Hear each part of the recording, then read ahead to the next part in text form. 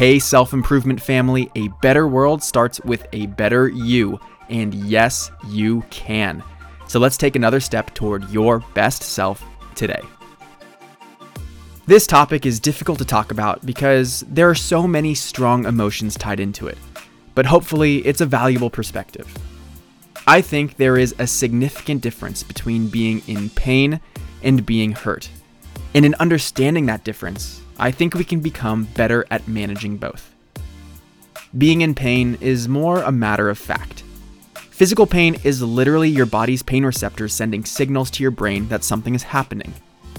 While people by nature have different pain tolerances, the process of perceiving pain is undeniable.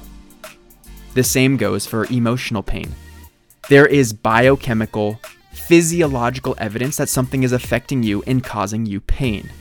Experiencing pain is a universal process, and thank goodness we have it because it provides really meaningful feedback about our environment and circumstances.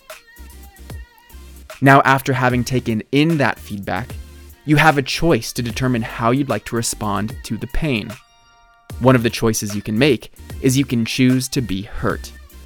This is simply your interpretation of the pain. Choosing to be hurt is choosing to allow the pain to limit you, to restrict you, and have power over you. Choosing to be hurt takes the power away from you, and it hands it to whatever is causing you pain. You can probably hear my recommendation here, but let me make it clearer. Instead of experiencing pain and letting it hurt you, you can choose to relate with it differently. You can be grateful for the intuition of your body. You can take a step back and think about how the pain is actually serving you. You can be empowered by the pain and really control it rather than let it control you. Let's wrap up by being self-aware for a minute on this. Are you the type of person that lets yourself get hurt? I'm Brian Ford, and man, I need some sunglasses because I see you shining.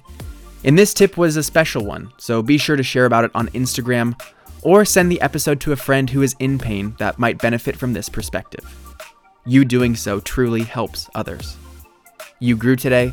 Let's do it again tomorrow on Self Improvement Daily.